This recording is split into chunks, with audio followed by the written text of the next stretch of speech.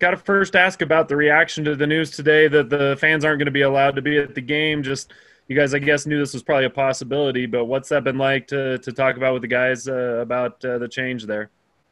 Yeah, it's always hard. You like to have a full stadium, but it's just our reality that we live in, so we're going to have to deal with it. Also, is there a sense that with the guys that, with Provo and Orem going to this orange phase, that they need to be even more careful and you guys have already tried to ram that into their heads, I guess, but has that been a wake-up call? No, not really. We've been taking the proper precautions, trying to do our best to take care. I mean, obviously the boys want to play, and anything that changes out in the public obviously affects us a little bit, but we've always got to try to take care of ourselves.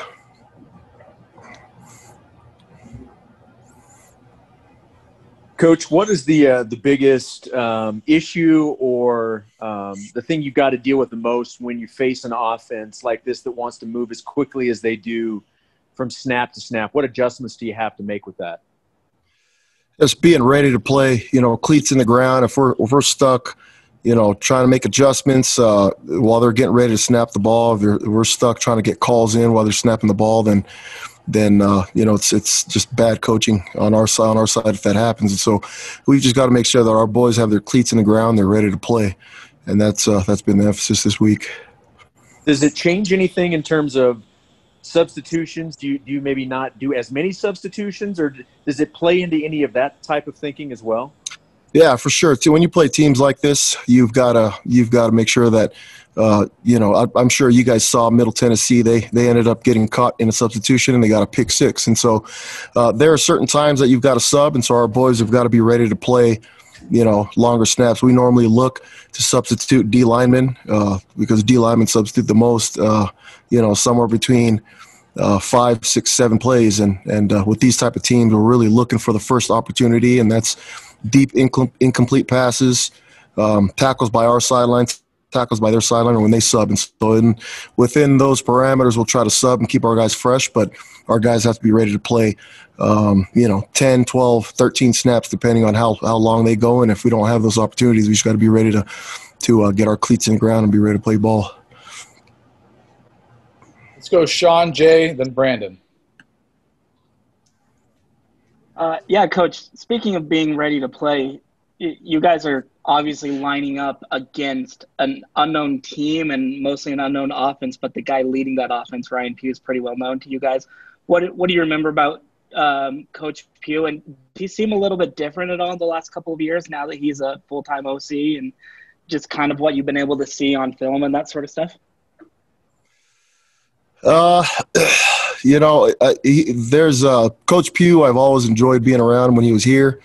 Stay in contact with him and limited contact with him, especially in game week, and have the utmost respect for him and know that he's going to have those boys ready. And obviously we're coming in right now off of a big win and having a little bit more attention nationally, and so we're to them it's a big game, obviously, and we've got to make sure that our boys are ready. But I know that he's a coach that'll have his boys ready for the challenge, and we've got to be ready as well because we know that these guys will play hard.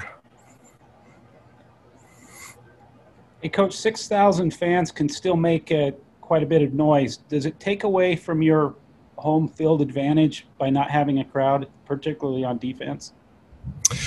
For sure. For sure. We'd love to have any amount of people there, even if it's just families. The players for sure. That's probably one of the things that's hurting them the most. Is a lot of them had families that were planning on coming. But I think any fans that you have that are making noise, it contributes, to the momentum and the way the things go. And so it's definitely gonna affect that aspect. But as we go in and prepping the boys, they're not gonna have fans. We're not gonna have fans. It's gonna be really same thing as Navy. We just got to make sure that we have our guys on the sideline geeked up, ready to cheer on our teammates. And if they're guys that don't take any snaps, that they're bringing something to the table as far as value, whether it's bringing juice or energy, and just being there as part of the cheering squad.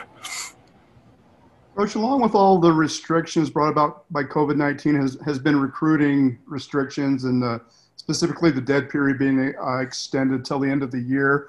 Can you speak to maybe what challenges that presents for you guys as a coaching staff, and maybe challenges that are unique to BYU in that regard?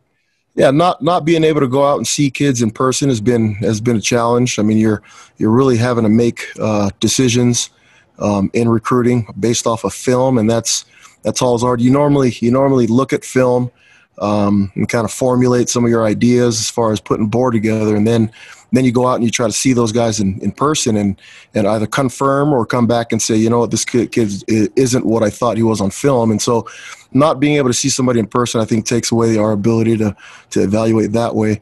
But also just not being able to bring them on campus, I think, is a big deal too. I mean, you're offering kids and you're committing kids and you're bringing kids, and hopefully that there's a relationship before that. But I mean, there's kids that are basically going to sign on the dotted line without meeting you in person. You know, that's a little awkward. But you know, with the challenges that come with it, we're hoping that we can still put together a good contributing class and you know, keep things moving the way that they need to be.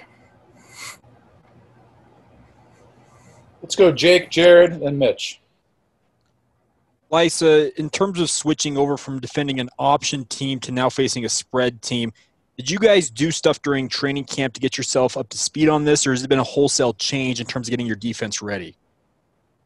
When we were getting ready for the option team, I mean, a big majority of our focus was on that, but we wanted to try to get you know, segments of practice where we still got a lot of crossover with our offense, so we can play traditional defense. And so the coverage piece of it is really the big challenge. When we go into a Navy game, the coverages are completely different and a little bit more aggressive. And so you know, that has been the focus as we got ready for Navy, was getting a little bit of teaching going on with just traditional football. And then as we pass Navy and get ready for this game, we were able to, you know, just keep some kind of semblance of playing some regular football in order for us to prepare and not be too far behind.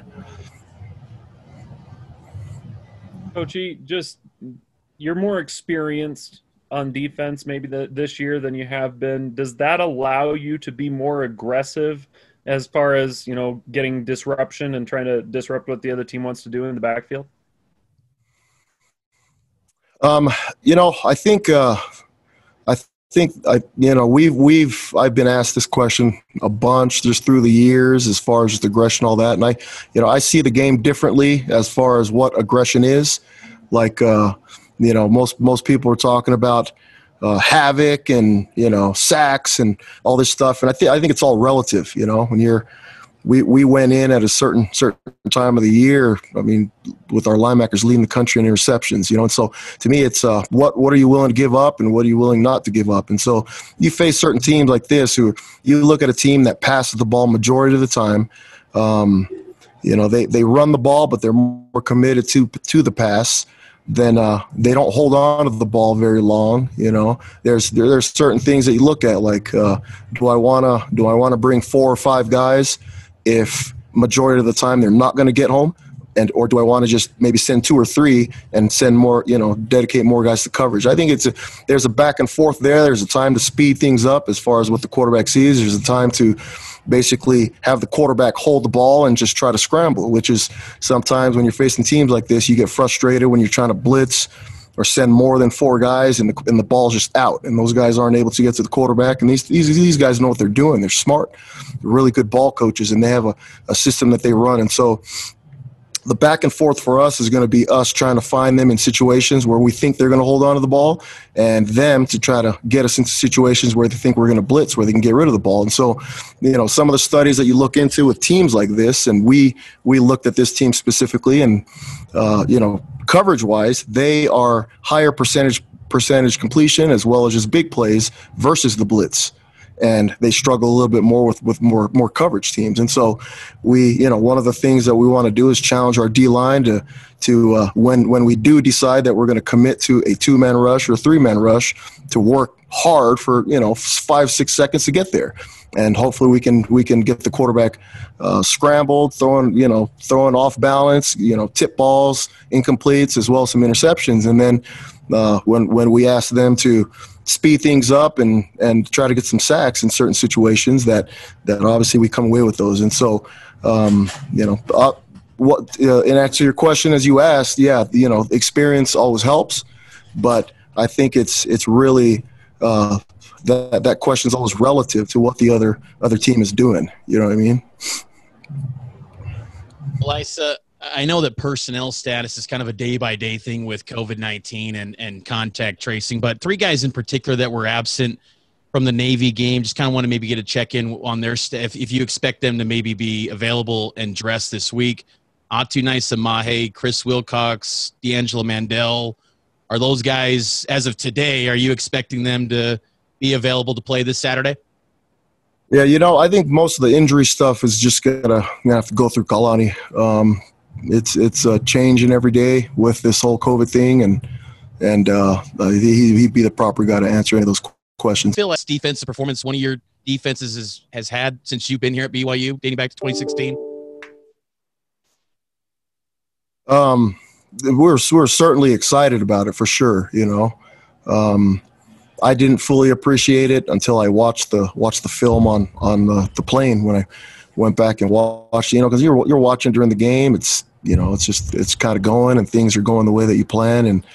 But you turn on the film, look a little bit more closely, and you see the physicality of what was displayed on the field, and you have a deeper appreciation for what the players did and went through. And it goes a long way when your offense is scoring like that too. The defense gets geeked up a little bit more, and it almost seems like psychologically there's more of a reason to sacrifice your body in the way that a lot of these kids did, because it was really, really physical game on film.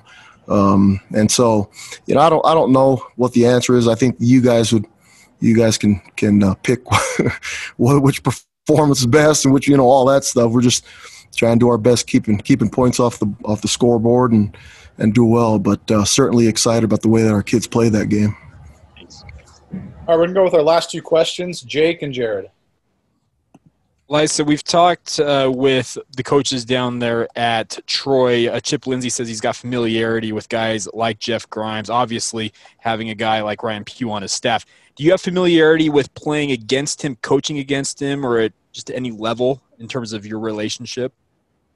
I haven't looked deep into just that tree and where he comes from. So no, we're familiar with the schemes and kind of it looks a lot like Air Raid and has a lot of the same principles, but we haven't.